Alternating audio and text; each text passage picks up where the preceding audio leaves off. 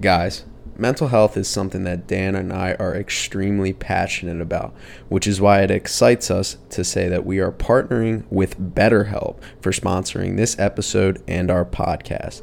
BetterHelp is the world's leading therapy service, and it's 100% online. With BetterHelp, you can tap into a network of over 30,000 licensed and experienced therapists who can help you with a wide range of issues.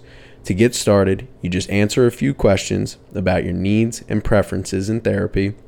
That way, BetterHelp can match you with the right therapist from their network. Then you can talk to your therapist however you feel comfortable, whether it's via text, chat, phone, or video call. You can message your therapist at any time and schedule live sessions when it's convenient for you.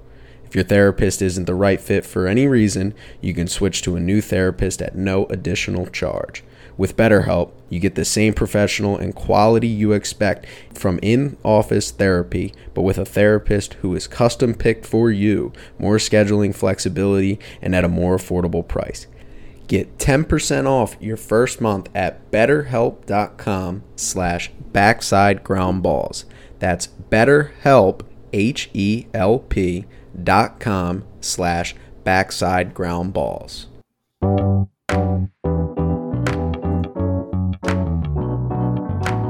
Powered by Riverside.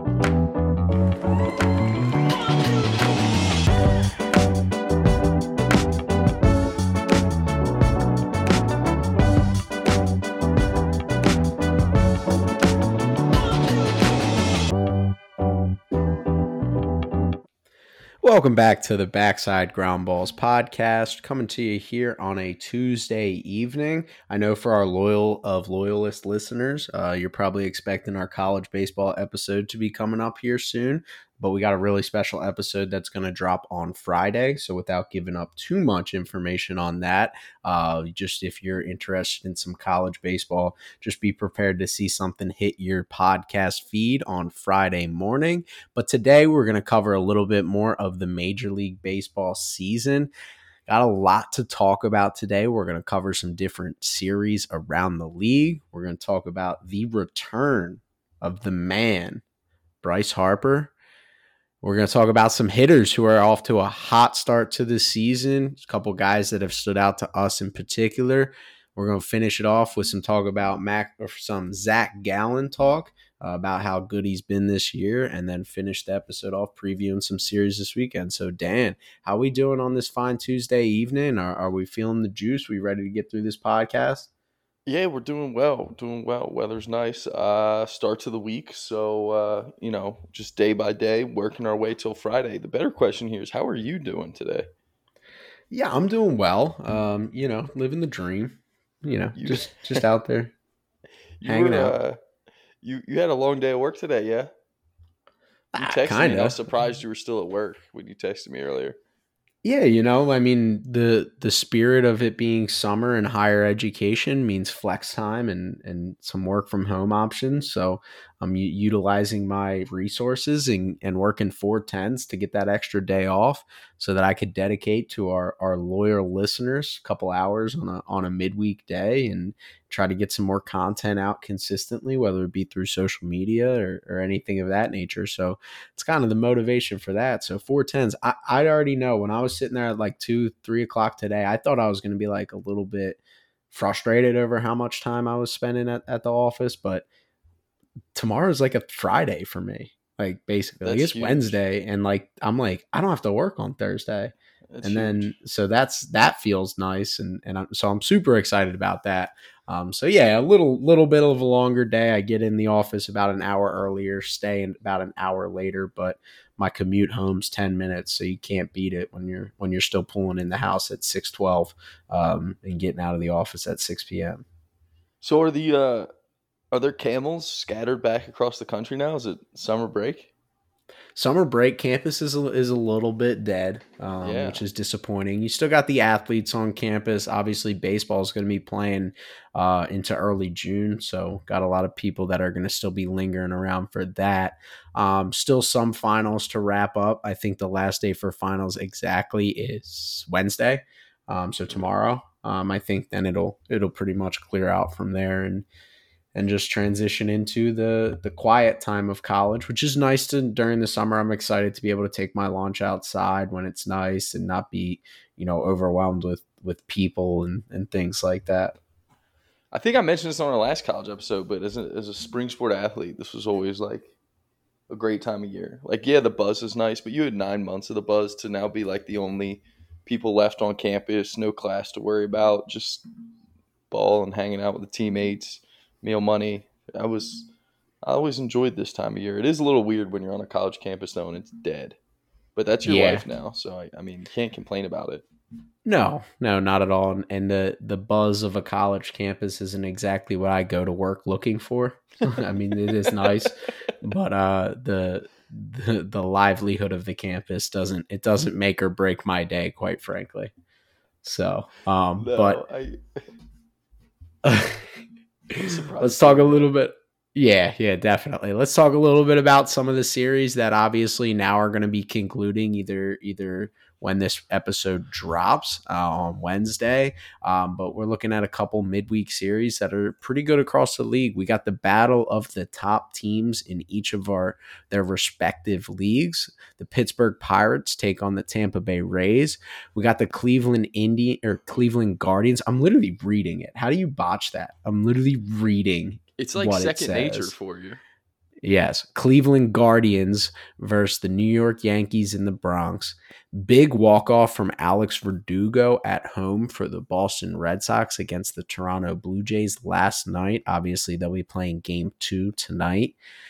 The Diamondbacks take on the Rangers. And Dan, I'll kind of give you an opportunity to talk about those series before I talk about the last big series, and which will be a good segue into our first topic. Yeah, I mean, the Pirates and Rays doesn't excite me.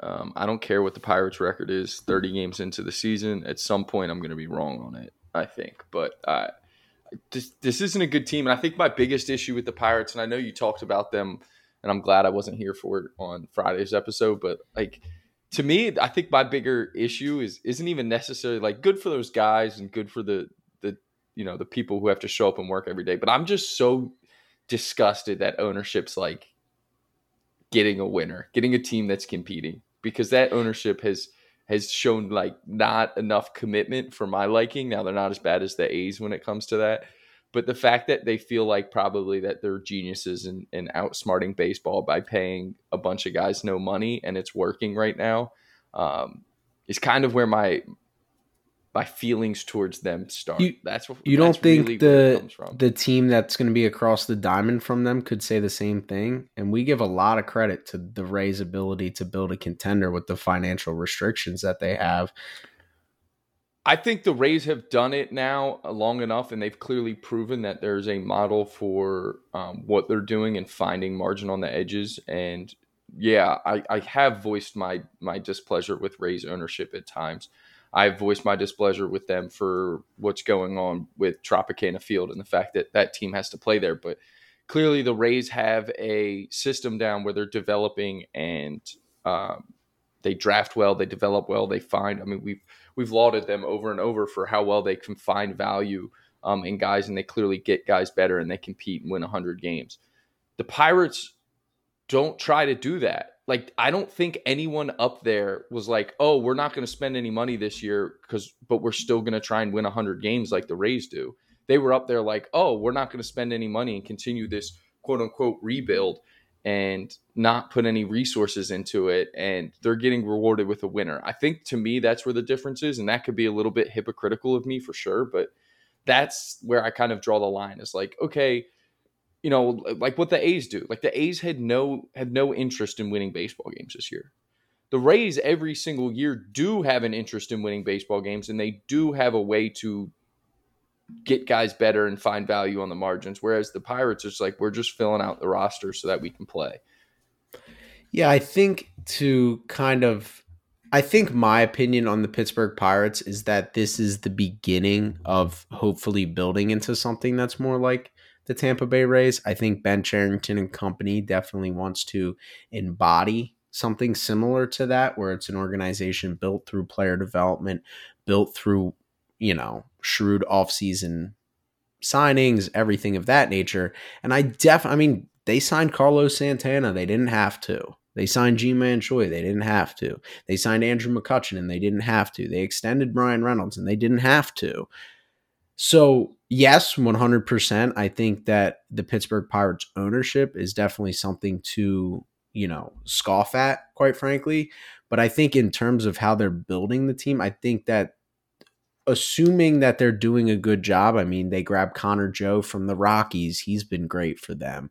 You grab a couple more, you develop guys like Cabrian Hayes and O'Neal Cruz, sprinkle them in with a couple guys like Jack Sawinski, who they got back in. I'm drawing a blank on what trade that was, but it was turned out to be a really good trade for them. But you're starting to see the foundation of an organization that right now is not as deep as the Tampa Bay Rays. I would never say that because obviously they're at different points of their, rebuild process, but you're starting to see how they might be trying to identify value in the margins and get a guy like Brian Reynolds locked up for 8 years who you think is going to be a guy who's going to be a piece for you, and grab a guy like Andrew McCutchen, and whether this is just good guy 300 baseball, like I like to say, or if it's a guy who's actually found something there and can be valuable for you for this season. I think it's just the timeline wise. And I guess maybe I'm talking more about Ben Cherington and company more than ownership, which is a completely different conversation. Yeah, I don't see the McCutchen thing as anything other than they knew they thought they were going to be terrible, and we needed to give the fans a reason to show up, or at least early in the season. That's why they brought in McCutchen, bringing a legend back like that. Mm-hmm. Because, and I could be completely wrong, and they would probably never tell the truth. But that's my complete and like, that is my opinion of it, is like, okay, you did this just solely because you needed a way to fill. Do you have the Swinsky trade? Is that what you're? Yeah, it was for 1-for-1 for Adam Frazier. I mean, I don't love either player, to be honest with you, but I mean, Sawinski's got staying power. Like, I know that right now his numbers are, but like when we're talking about a guy who at this point in time, when you look at his Baseball Savant page, because it was something that caught me off guard when I first saw it, it is a lot of red. I mean, you're talking about a guy who right now average exit velocity is 92nd percentile, hard hit percentage 90th percentile, expected WOBA is 97th percentile, barrel percentage is 98th percentile, walk percentage is 95th percentile. Yes, 19th percentile whiff percentage, not sustainable, but for a guy who's 24 years old to be able to have top of the league exit velocity numbers and to be able to barrel baseballs and get on base for walks, that's kind of the new age guy that's had a lot of success across the league. I mean, we could talk about a lot of different guys. I mean, his Baseball Savant page looks eerily similar to Max Muncy, who's a guy who gets paid, who's a guy who a lot of people love, and he's a very valuable player. Yeah, I'm never going to knock a guy for hitting the ball hard. It's not an easy thing to do at that level, and when you do it at a clip like that, you typically find success. I just the floor is going to fall out of this team sooner or later. It definitely is, yeah. And I wouldn't disagree with that.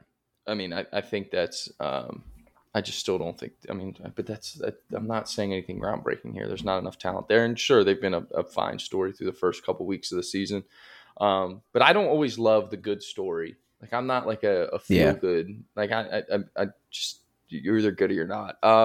Here's a question though: why are they a small market team? And the only reason I ask that is, and right, well, because the only reason I ask, and like I'm genuinely curious, is because like the Pittsburgh Penguins and the Pittsburgh Steelers are not small market in their leagues. You know what I mean? So that I'm actually curious, like what makes them operate. I mean, I guess it's different ownership, so. But you typically think of like city when you say that, and it's like, Pittsburgh. It's not the biggest city in the world, but it's not like necessarily that small.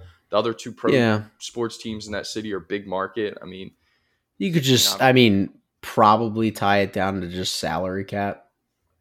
Like, without going into more detail, is probably just because ownership is committing to pushed to the salary cap, and it's not like you can go over it. So Right. it's a lot easier to get your owners to sign contracts when it's like, well, you're committing to a salary cap. We agreed on that between the union, and baseball is kind of just that weird luxury tax, weird. It's really the only sport where you can build a team without putting money into it. Like, it's just that weird where if you really do dive into the analytics and the player development, you can build a contender without putting money into it. And I think that's the age old debate is, as an ownership group, are you making a business decision? Are you making an emotional fan decision? And a lot of these guys are operating under the impression that, like, sure, that ring would be nice, but like, I didn't put $50 million down on an organization to More than to that. lose money on it. Yeah. And I mean, depending on when they bought it. I guess yeah, because to me, when I think about it, like, typically you can trace it back to the city, like, a lot of times, right? Like, Yeah, like Detroit, definitely. that's pretty much 3 smaller market teams. Yeah, 4, and I guess they're Ravens were a little bit bigger than, they're bigger market. but And like their owner LA has a and lot of Boston. dispensable cash in the Tigers, which when they Yes. were good, they spent a lot of money. They and did. it's They did. You're right. because their owner was put in from probably from his own, like, kind of Steve Cohen style, where it's like, no, I'm committed to this. And it's just one thing that I think everybody wants to have a voice and opinion on, and we do just as much as the next podcast, as the next fan, and we will never ever know Nah, the you won't. full details of why or what the numbers look like. I mean, I think when you're talking in the millions and the billions, your margins of loss are a lot slimmer. It's not just as easy as sell tickets, fans show up, don't sell, like, or sign free agents, fans show up, don't sign it. There's what happens if we don't play well? What happens if whatever, like, we don't even need to go into that much I was detail. just curious because that was something I was thinking out about recently, because obviously a lot of people have enjoyed talking about the Pirates to start this year and Yeah. have had a good time with it. So when I was thinking about it the other day, I was like, what? I look at the Steelers and the Penguins, and like, you would never consider them smaller market the way you would the Pirates. Like, those are 2 heavy hitters in the sports they're a part of. But Yeah, no doubt. That's a good point. I never really thought about that because we talk about the Pirates as being such a small market team, and never really equated it to the Pittsburgh Penguins, and the Steelers represent championships and contendership, and every year. Doesn't matter. every year, Doesn't like matter the what. Steelers, Doesn't matter how you do it. Just every year. I don't know if the Steelers broke that record this year. I couldn't tell you what the Steelers record was this year, but like, Mike Tomlin's been there for like 20 years and never been under 500. They were always in it.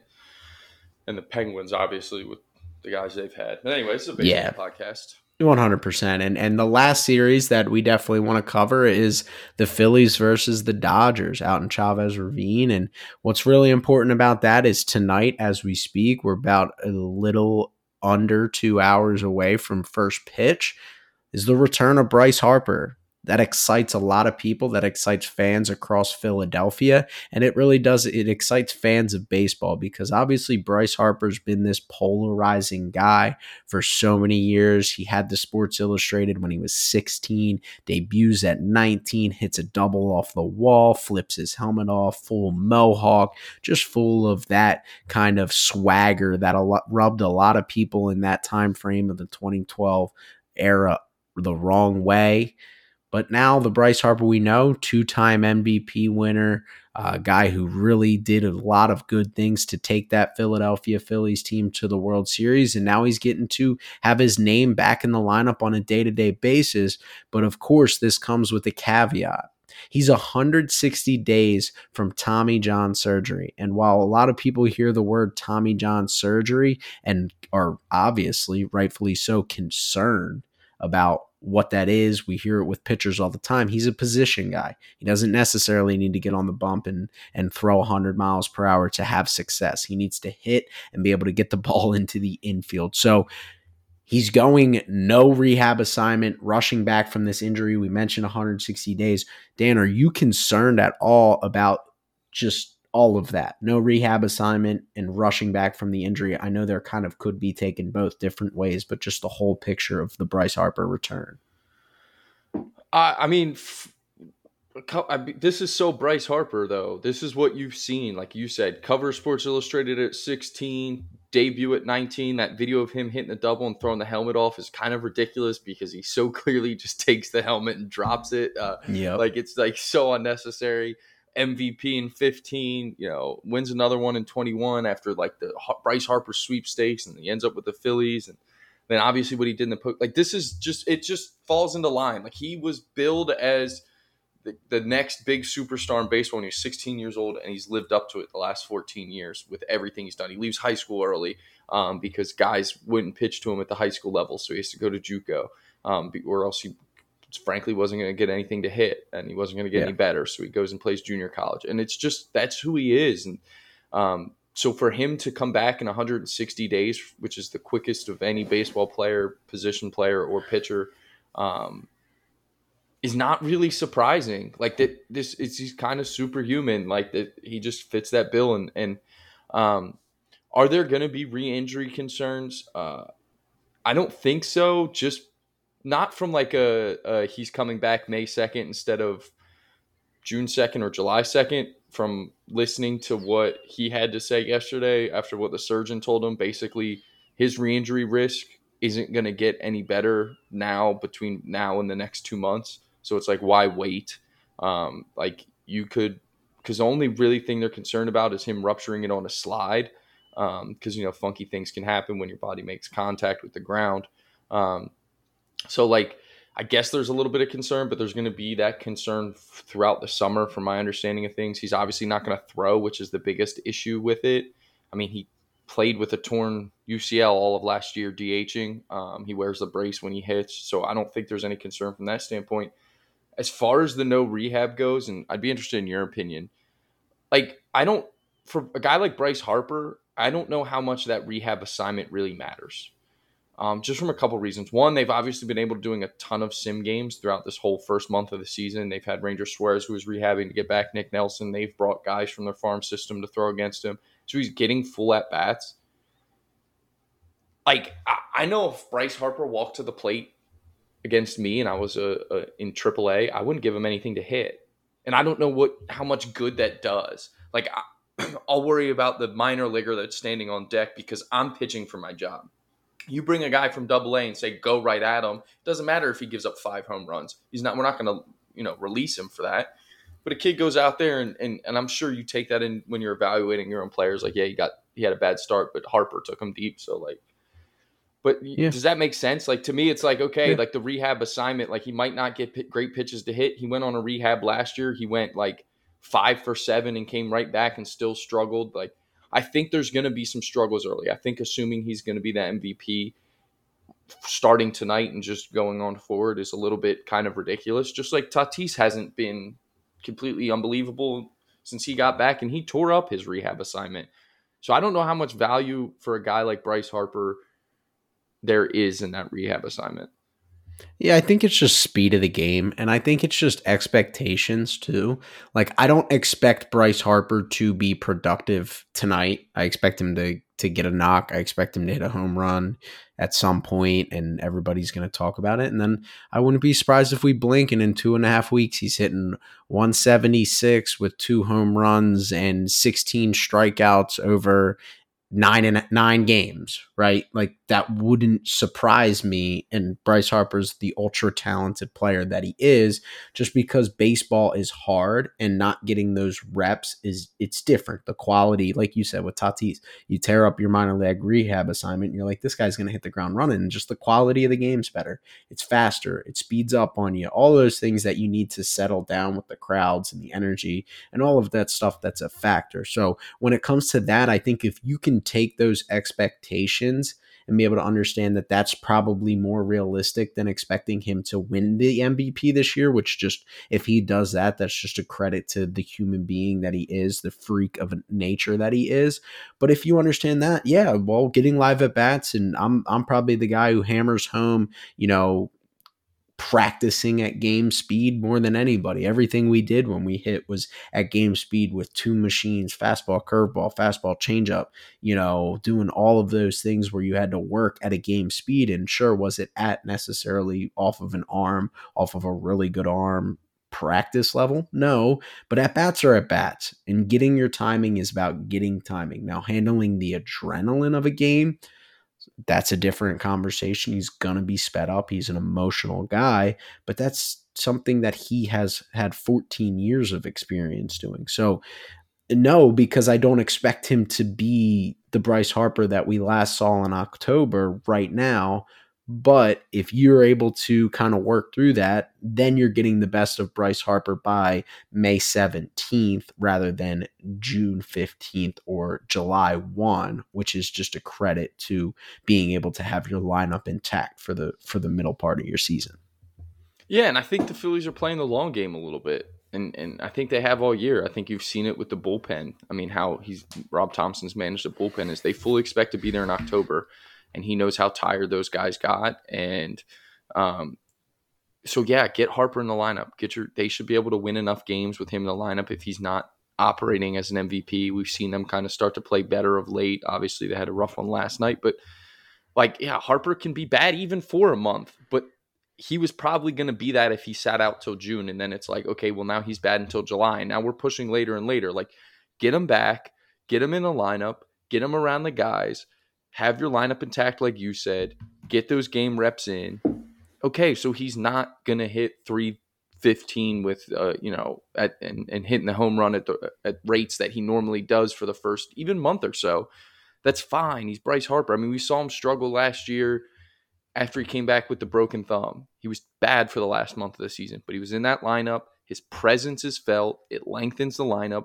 Whether he's going good or going bad, you circle him on the lineup card every night because it takes one swing for that guy to be back.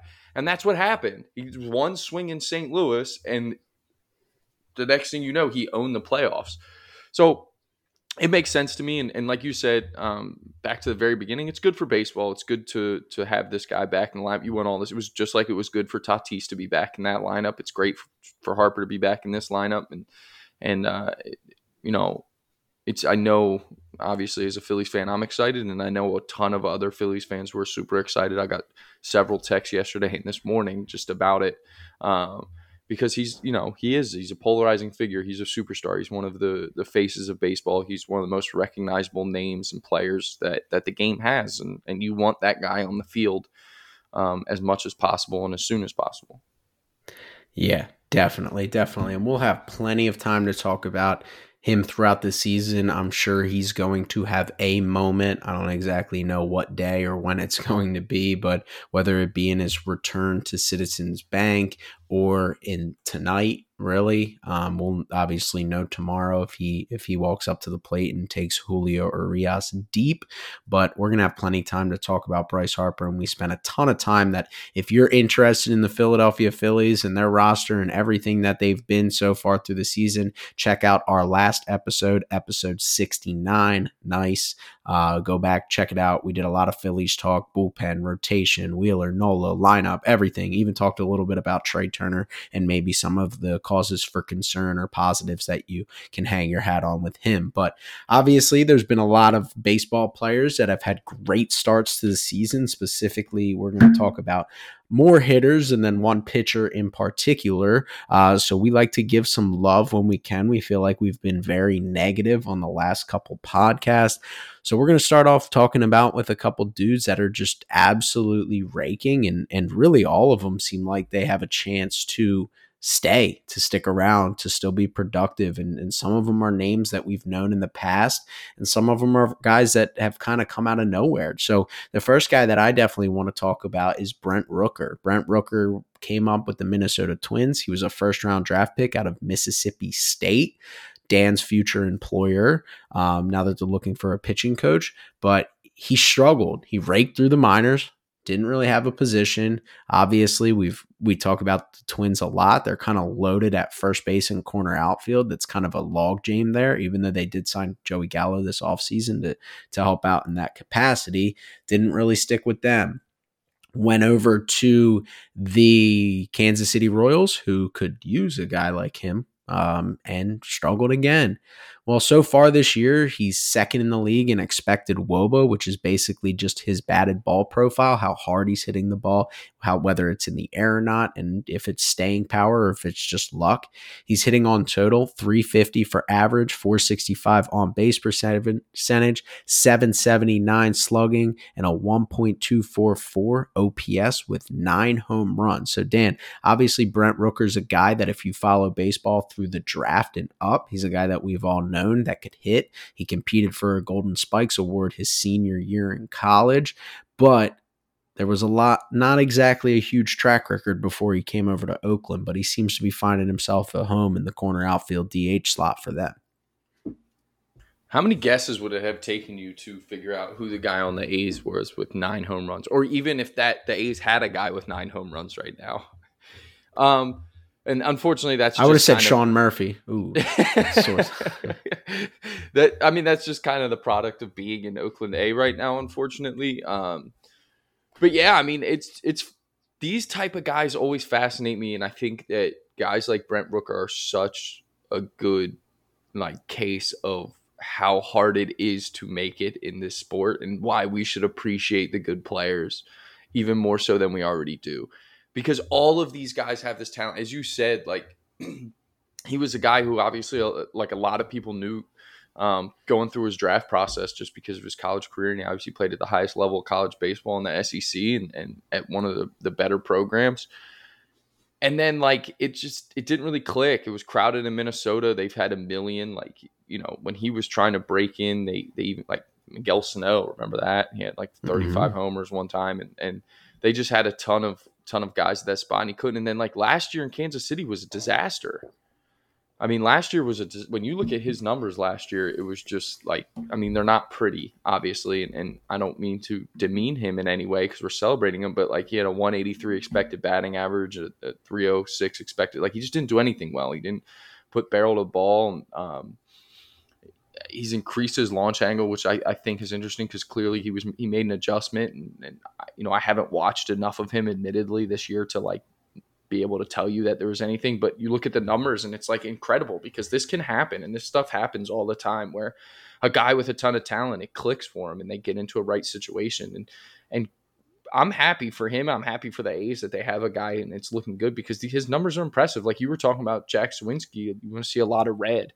Look at his baseball savant page. It's red, except for the chase rate, which again, that's always a little bit worrisome because that can catch up to you, because if you're swinging and missing on balls out of the zone a lot, you might start to get picked on as people start to kind of put reports together after a month or two in the season. But I think it can work the other way. If you get hot enough and you start really seeing beach balls up there, you can stop chasing. That's possible. And then you really start to take off. So it's been impressive. And again, just every one of these guys really does have a lot of talent. And sometimes it just takes them getting into the right situation or getting, the right idea to finally click in their head at the plate, and things can happen for them. Yeah, and Brent Rooker, I think the struggles in the past had been from him searching.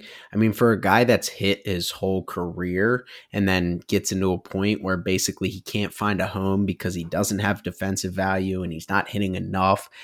Last year seems like kind of that aberration of I'm searching for anything to click. And obviously whatever he found in Oakland right now, he's 81st percentile in hard hit percentage at 48.1%, 98th percentile in barrel percentage with 24.1%.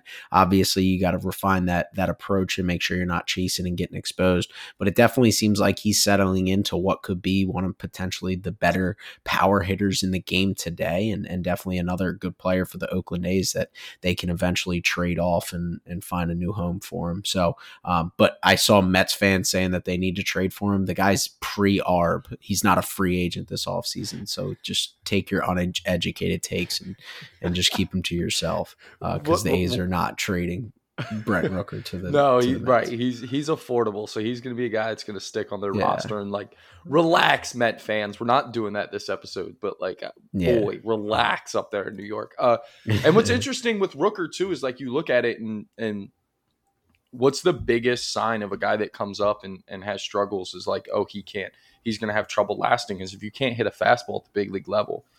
And if you look at, what pitchers were able to do with him, with forcing fastballs, really, like he couldn't get to them. Um, and he wasn't hitting fastballs, and now he's absolutely mashing them.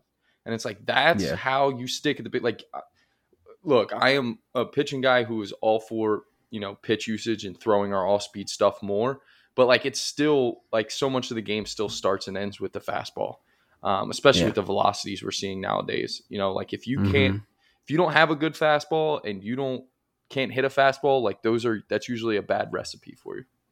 Yeah, no doubt, no doubt. And speaking of a guy who mashes everything since he's came up, seems to be taking a little bit of a step forward, but he's kind of your prototypical John Smoltz, Billy Ripken type hitter. Doesn't strike out. It's Bo Bichette. Bo knows, classic. If anybody knows anything about Bo Jackson, Bo knows. Bo Bichette's been swinging the stick this year. He's hitting 344, 379 OBP, 552 slug, 931 OPS with 7 home runs, 94th percentile expected WOBA, 88th percentile K percentage. He's only striking out in 14% of his at bats, and 90th percentile expected slugging.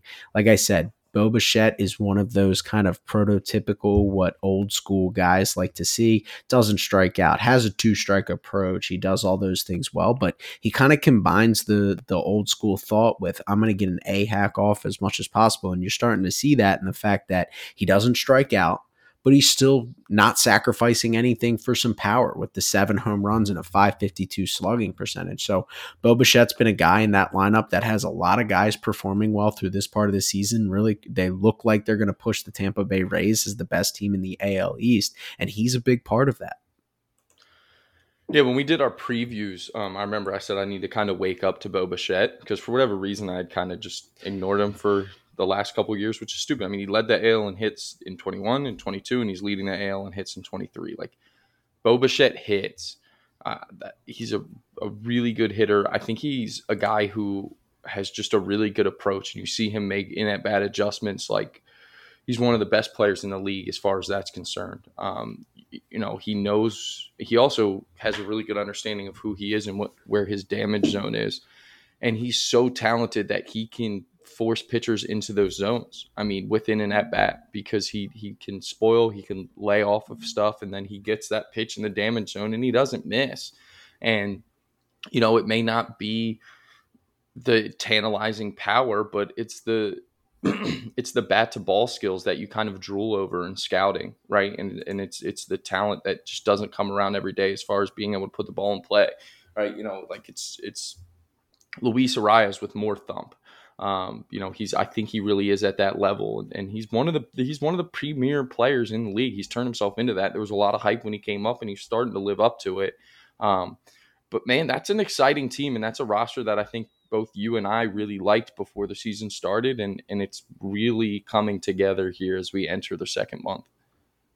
Oh, definitely. I mean, you're looking at obviously Bo Bichette, but Vladimir Guerrero Jr., Matt Chapman's been one of the best players in baseball, if not the best hitter in Bar baseball. none, yeah. Combine that with his elite defensive abilities, and that's a formidable lineup. And Kevin Gausman's one of the, he had some tough batted ball luck last year, and he's looked like an ace to start this season. So there's no doubt about that they're one of the best teams in baseball, and Bo Bichette's a huge part of that. And another AL East team that we're going to talk about, and this one isn't exactly the guy you think of when you think about a guy who rakes or has raked at all during his career. Super talented player, came up with the New York Yankees, was traded over to the Oakland A's, struggled to stick, never made it to the big leagues with them, kind of was in and out of the league. Found a home last season with the Baltimore Orioles, showed a lot of value with elite defense. He's continuing to do that, and also some stolen base potential, which we're starting to see the revival of the stolen base. I'm just going to say Dan and I had that first. We were calling this that there were teams that were revaluing the stolen base at the midway point of last year, and we're starting to see it now. But Jorge Mateo's turned himself into a formidable hitter. Yes, he's slightly overperforming his expected stats, but I don't think anybody's expecting Jorge Mateo to hit 347 with No. on pace for 30 plus home runs and 40 plus bags. Nobody's expecting him to be that. But what he's shown so far is enough to make him a 90th percentile in expected WOBA, 93rd percentile with an expected batting average of 303, 89th percentile in expected slugging percentage with a 558. And if you're telling me that a guy who is going to steal 35 to 40 bags if he stays healthy and plays every day gives you 303 with a 558 expected slugging, which is what his batted ball profile is basically saying he should be doing, and is going to play great defense at shortstop, I think there's 32 teams across the league that would sign up, and probably 25 of them that would replace their current shortstop with that guy. And that guy's Jorge Mateo. And Jorge Mateo has been great so far this year. He's been great for the Baltimore Orioles. He's been arguably their best player. And it's been super impressive for a team that has a lot of guys that are really good. Yeah, you could see this coming a little bit last year with just his confidence, right? Like as the Orioles started to gain confidence in that second half of last year, like he was a guy who was one of the big, the key cogs to that. And like he started to gain confidence and he was starting to play free, like go run. Like that's the biggest value that you add to a big league team is your speed. So go do it. Just go fly around the field. And we've mentioned that with a few guys where it's like, just let the horses run wild. And once he started to do that, he started to get confident. And now the stick's following along this year. And he's been one of the best players in the league just because of what he brings, like multi-dimensional. Now, again, like you said, yes, he's outperforming his expected. He's not going to hit 347. He's a 237 career hitter, 23 home runs, I think, or something like that coming into the year in his career. He's got 6, right? Like that, some of this is going to level out, but not to the point where he's going to be of negative value. Like he's a really good baseball player. And I think the fact that, again, it's another guy who got into an environment which he could succeed in and was comfortable in. And you just see that confidence go. Is another, like he's tooled up. Like that's a fact. Like when you have a guy who's athletic like that, and then you let him be that athlete and you let him run wild, like I think that can just do a lot for a guy's confidence of like, okay, I'm valued here. They're letting me do what I feel like I do best. And They they're trust not you. putting, yeah, right, exactly. There's a trust thing. They're not putting any restrictions on me. And then you start to see the other parts of their game follow it. And that's part of look, the Orioles are doing a great job. There's no secret to that. Like they are doing a flat out, a terrific job in building this thing and getting ready to really take off. And he's one of the key reasons. And, that environment and that culture that they seem to have right now, like that is a extremely confident team who is young and just, playing the game. Mm-hmm. And he's a big part of it. I think coming into the season, everybody thought, hey, the new stolen base rules, maybe he could just, push 50, give you 10 and play elite defense and maybe keep the seat warm for Joey Ortiz or Gunnar Henderson moves over to short or whoever they had in the farm system that's just so deep. And now you're starting to think about the guy who's going to be play shortstop and who's going to be playing around him. And you're right. I think last year was just building that trust. This year was allowing him to just be free. Right. Again, you're probably looking at a guy who settles closer to the 270. If he pushes 20 home runs, which I think he's set himself up to do, great. If he doesn't, give me 45 bags and you're going to play shortstop every day and we're going to love you because Gunnar Henderson's going to keep getting more comfortable in a big league lineup. We already have the superstar in Adley Rutschman. Cedric Mullins is arguably one of the most underrated players in baseball. He could easily push 30-30 on any given year. And you don't have to be the superstar that you're being, but if you're going to get hot like this on any given month, any given stretch, we'll take it and you'll be great. And there was a mechanical adjustment. He was kind of a guy that almost gained ground, got over his front side. I was watching MLB Central this morning and he got wider base, got a toe tap, and he's just staying behind the baseball. And it looks explosive. It looks consistent. His bat's in the hitting zone longer. He's holding his posture longer and he's able to get to the pull side in the air and he's strong. You mentioned he has tools. So the mechanical adjustment combined with the newfound confidence combined with an organization who's going to let him be him, there's no reason he's not going to be a top 10 shortstop across the league for at least the next couple of years. I mean, he's a dynamic athlete, and somebody's finally giving him a chance to play. I mean, everybody else wanted to move him to center, move him to the outfield, blah, Yep. blah, blah, blah, blah. Like, now he's just playing. Yeah, and how valuable is that to a team? Like you think, like what you just said, they have a superstar in Adley. They have potentially a superstar in Gunnar Henderson. They have Cedric Mullins, who can be a 30-30 guy and be an all-star every year. Having a guy that can do what he does, bring you 45 bags, hit 15 home runs potentially, 260 to 280, like that's huge. You put that in your, like you add that to what else I just mentioned, and like that is how you start to win and win a lot, is when you're Yeah. rolling like four guys out there who bring that quality. And how easy is it to build around the rest of it? And I mean, we talk about it all the time, the mental side, especially with hitting. Like, how important is that to feel trusted, to feel valued, to feel that you can just go be free? I mean, that is huge for a baseball player. When you're having to go up there and do one of the hardest things to do in sports, to feel all of those things and be mentally in a good place, like you have to. You have to, am I No, right? and I think even the most important thing is the fact that he wasn't the best version of himself last year, but they still went into this offseason saying, you're our shortstop. Yeah. It might, you're going to get pushed. We're deep. We're young. We just took another shortstop, number one overall, who is just going to light up the minors because he's just a ticking time bomb, because he's just growing into his body and he's still learning how to move. We have Gunnar Henderson, who's obviously one of the best hitting prospects we've seen in recent memory.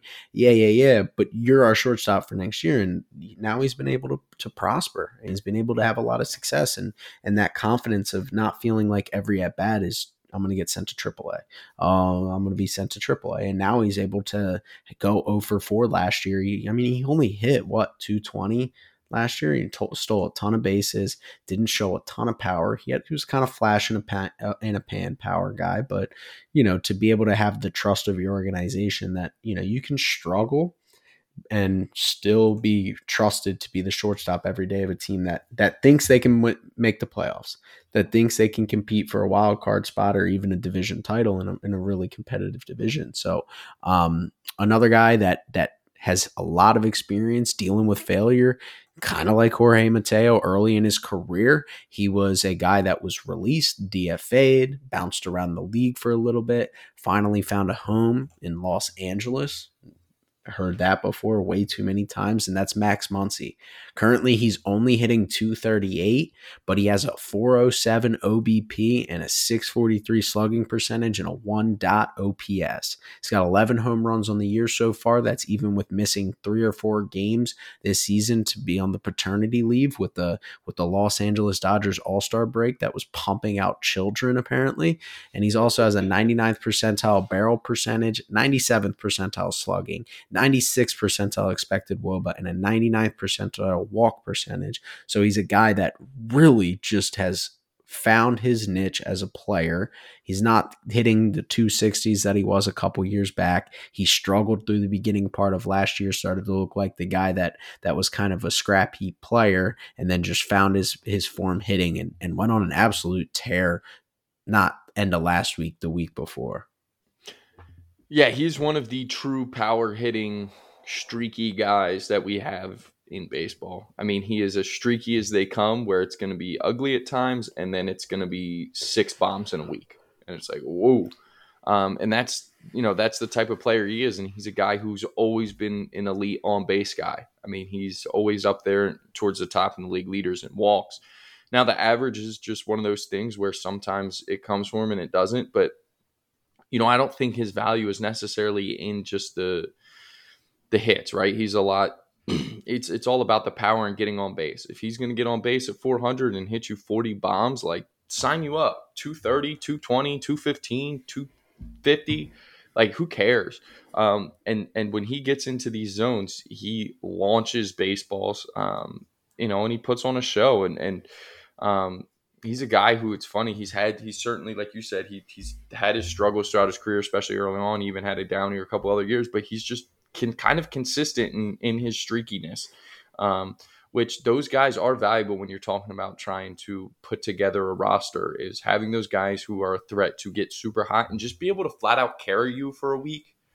Like those guys, if you don't have enough of those guys or even one of them in your lineup, like it can get tough to continuously try and string together hits, and because you're not going to have 8 superstars in your lineup who are just good from start to finish. Like it doesn't happen in this game. It's too hard. So to have a guy who Yeah. can get so hot that they just carry you for 2 weeks at a time is extremely valuable.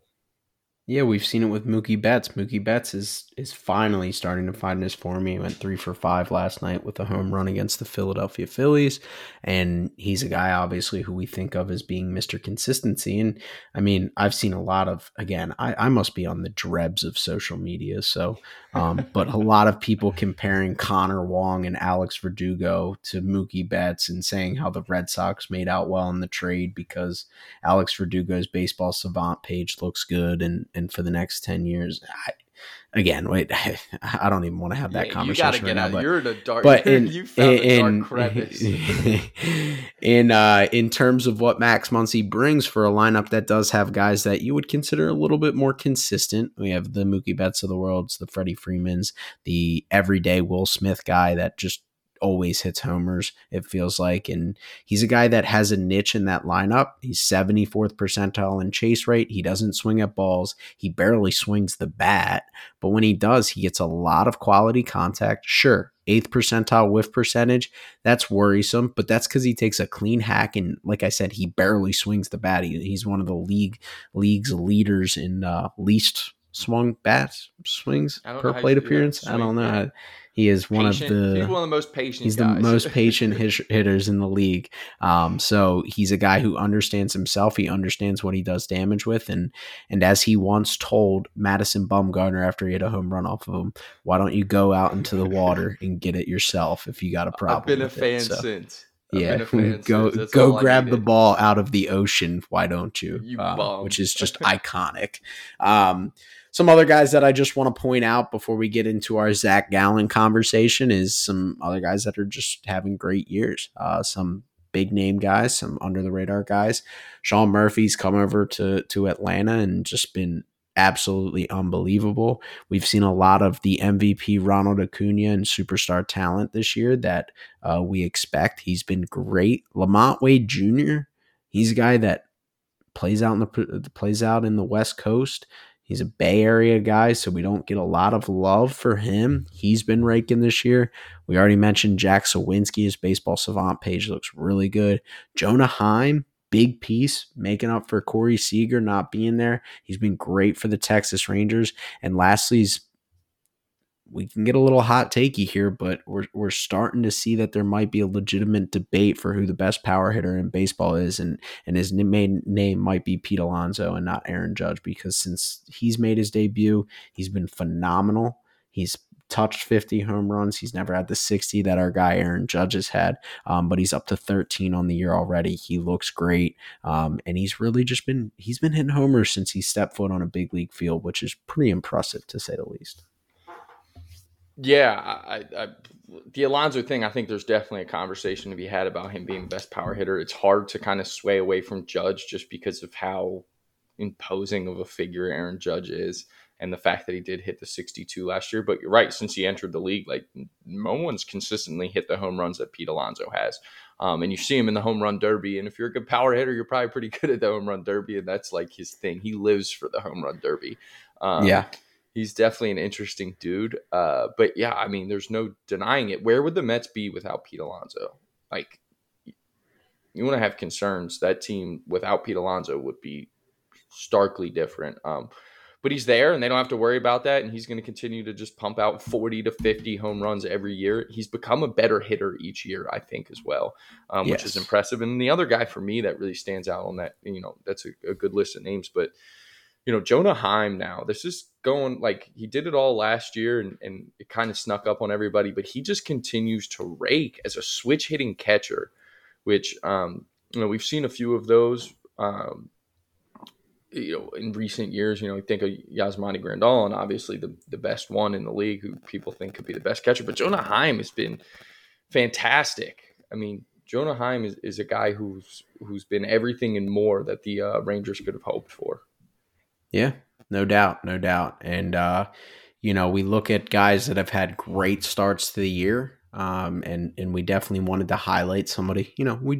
We do talk about pitchers occasionally, so we got to give some credit where credit's due. And there's nobody who's been more dominant to start this season. I think there's an argument to be made for a couple different guys, but you're talking about a guy who has thrown 28 scoreless innings straight. He's one of the most underrated arms in the game, coming off a 22 season where he pitched to a 2.54 ERA with 192 Ks in 184 innings and was fifth in the Cy Young voting in the National League. And that's Zach Gallen. Listen to these last four starts, and I'm going to name the teams just so we know that it's not coming against nobodies. On April 10th against the Milwaukee Brewers, the first place Milwaukee Brewers, he went 7 innings, 3 hits, 0 earned runs, 1 walk, 11 Ks. On April 16th against the Miami Marlins, he went 6 2/3 innings, 2 hits, 0 earned, 0 walks, 7 Ks. On April 21st against the San Diego Padres, he went 7 innings, 2 hits, 0 earned, 0 walks, 11 Ks. On April 26th, against the Kansas City Royals, he went 6 1/3 with 4 hits, 0 earned, 0 walks, and 12 Ks. That is unbelievable for a team that has been great and really needs their ace to be their ace in the Arizona Diamondbacks. And Zach Gallen has been everything and more that the Arizona Diamondbacks want and expect from their top of the line rotation starter. Yeah, he's every bit one of the best pitchers in baseball. You could make a case that he is the best pitcher in baseball right now. He's dominant, and I love the way he does it. Like we did a whole episode on him when he had that ridiculous second half last year. I think it was the first time we ever recorded together in Lillington. We talked a lot about him, and we talked about his pitch usage and how it's changed. And you look at his pitch usage this year, and it's kind of artistry. It's 4 pitches that he uses, just about all of them the same. So it's hard to eliminate. It's hard to sit on. It's hard to kind of have a plan. They all move differently, and he's not a guy, right? Like you look at his Savant page and you look at where he sits percentiles, and he's not a flamethrower, right? He's right in the middle of the pack as far as fastball velocities, but right around at league average. And that just makes it that much more impressive when so many guys nowadays are relying on power stuff, right? You think the Garrett Coles of the world, the Sandy Alcantara, like it's power stuff. Gallen's just, it's artistry. It's mixing pitches. It's like, if old school baseball fans love Zach Gallen, because it's mixing velocities, it's mixing pitch shapes, it's understanding tunneling, and it's having elite command. And he's so fun to watch. That changeup is ridiculous.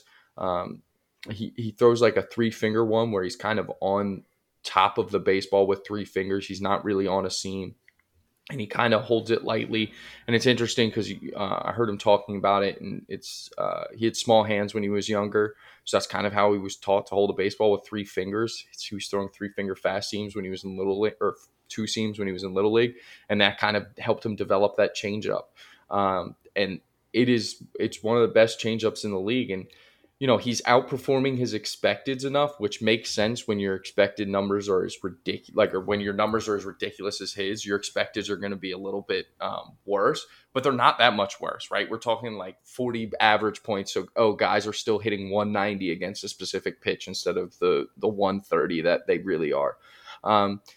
It's insane. He fills it up. Like you said, how many of those games did you say? I mean, he strikes out a 3 ton of guys the 4 were 0 walks, and then the other 0 walks, 3 1. of the 4. Like it's ridiculous. So like we've talked ad nauseum about guys and like, okay, are they getting swings and misses in the zone? Like sometimes that's a concern if they can't get swings and misses in the zone, because how long can that be sustainable? Because now you're factoring in, batted ball luck. He gets swings and misses and he never leaves the zone. Like, yeah, that's ace stuff. That's it. Here it comes. You can't touch it. I'm coming right after you. Yeah, I think the most impressive thing when you look at his stats this year is that he had 2 clunkers to kick off the year. And he's pitching to a 2.15. Like, we're not talking about a guy who came out the gates. Garrett Cole hasn't given up more than 1 earned run in an outing. Sonny Gray has been unbelievable to start this year, adding with the addition of the cutter that he's been using and replacing his 4-seam fastball. So Zach Gallen's been just as good as those guys. He just had 2 outings where he gave up 8 earned runs over the first 2 outings of his year, and then went on to proceed and give up 0 earned since. So it's crazy to think about because you said he's an elite strike thrower, 51 Ks with 5 walks and 37 2/3 innings. Just 91st percentile in walk percentage, 96th percentile in K percentage. That's the stuff you want to see from an ace. Sure, he gets hit hard when it's put in play. Yeah, but we've talked about this before. So does Garrett Cole. Like, so does Garrett Cole. Not everybody is the Zach Wheelers of the world who can get ground balls, soft ground balls, and strikeouts. That's very rare, and that's why when Zach Wheeler's on, he's one of the best arms in baseball. He's one of the most dominant arms in baseball. So, seeing Zach Gallen do the same thing is pretty impressive to be able to do that. And I kind of want to talk about his rise. He was the first spin rate darling. He was with Miami at the time.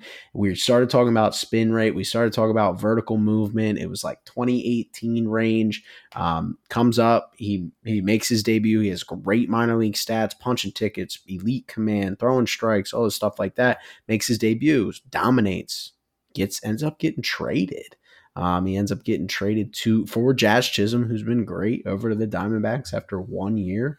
And he's just been seamless ever since. He had a little bit of a hiccup in 2021 when he pitched to a 4.5. But last year, 2.54 ERA. And we've seen stretches like this dominance from him. Last year, he had a 44 and a third inning scoreless streak. This is what he does. 44. This is what he does. Yeah. He gets hot and he gets hot, yeah, and it's unhittable stuff. And while that obviously is okay, that makes his 2.54 ERA not look as good from last year, whatever you want to say, and that was kind of where my brain went. But does it matter? Because to me, it's if he is a little streaky, it doesn't matter. Well, I'm pitching so hard to put together 40. How many starts is that? I mean, you're talking about averaging 7 for 6 straight at least. So that would be 5 games if he threw all complete games, which we know he's not. So you're talking about probably, like you said, 6, 7, 8 starts. No, not 6, 7, 8, 9 starts where he's just doing that. That's absurd. I mean, to do that, yeah. 5 starts is a 6th of your season. So no, he's just really good. So that the 2.54 is true to me. And real quick, I don't want to get off Zach Gallen here, but how badly could the Cardinals use Zach Gallen and Sandy Alcantara, who they traded for Marcell Ozuna? Yeah, oof, yeah. That's and he was really good with them for the second half, so can't get it. And he was really good with the Marlins. No, but it's just fun to think. And really, Marcell Ozuna, now obviously we see the Marcell Ozuna that he is, and he's just not good. But he was pretty darn valuable player for stretches of his career. I was not. No. I know. I'm just saying those guys were once. No, I torched the trade. Yeah, they could. And that team needs pitching. Yeah. That trade. You're absolutely right. For the time where they were at, good deal. Don't get me wrong, but I'm just thinking wow, they had both these guys. They really need pitching right now.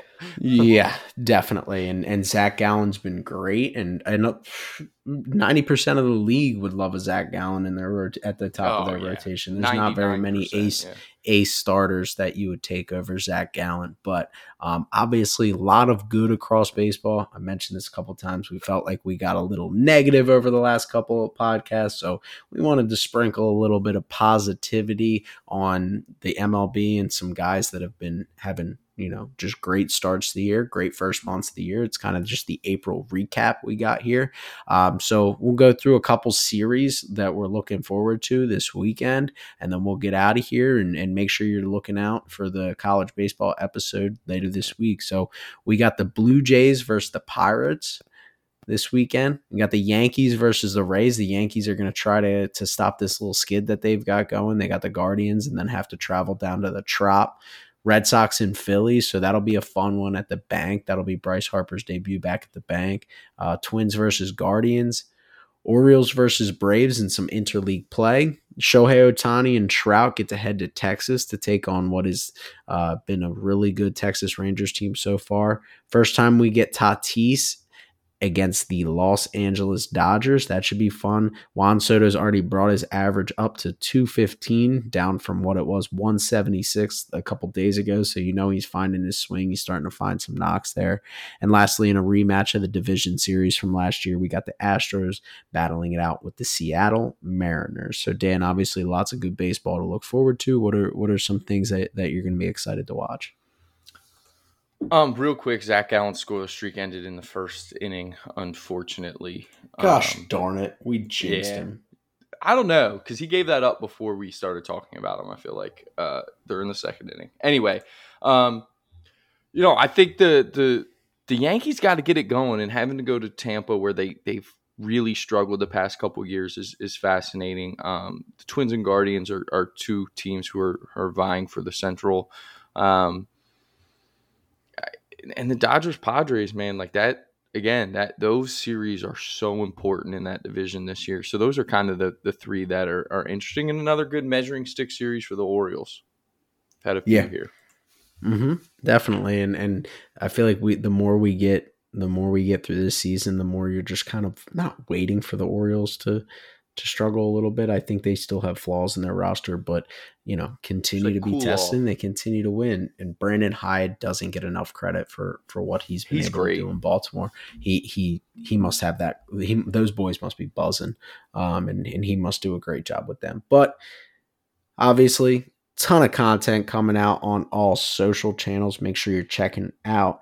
I'm working on getting some clips out and trying to get the podcast. So just some of our shorter form stuff of some of our impassioned rants that we go on during the podcast. So looking to get them out. Make sure you're following on all social channels.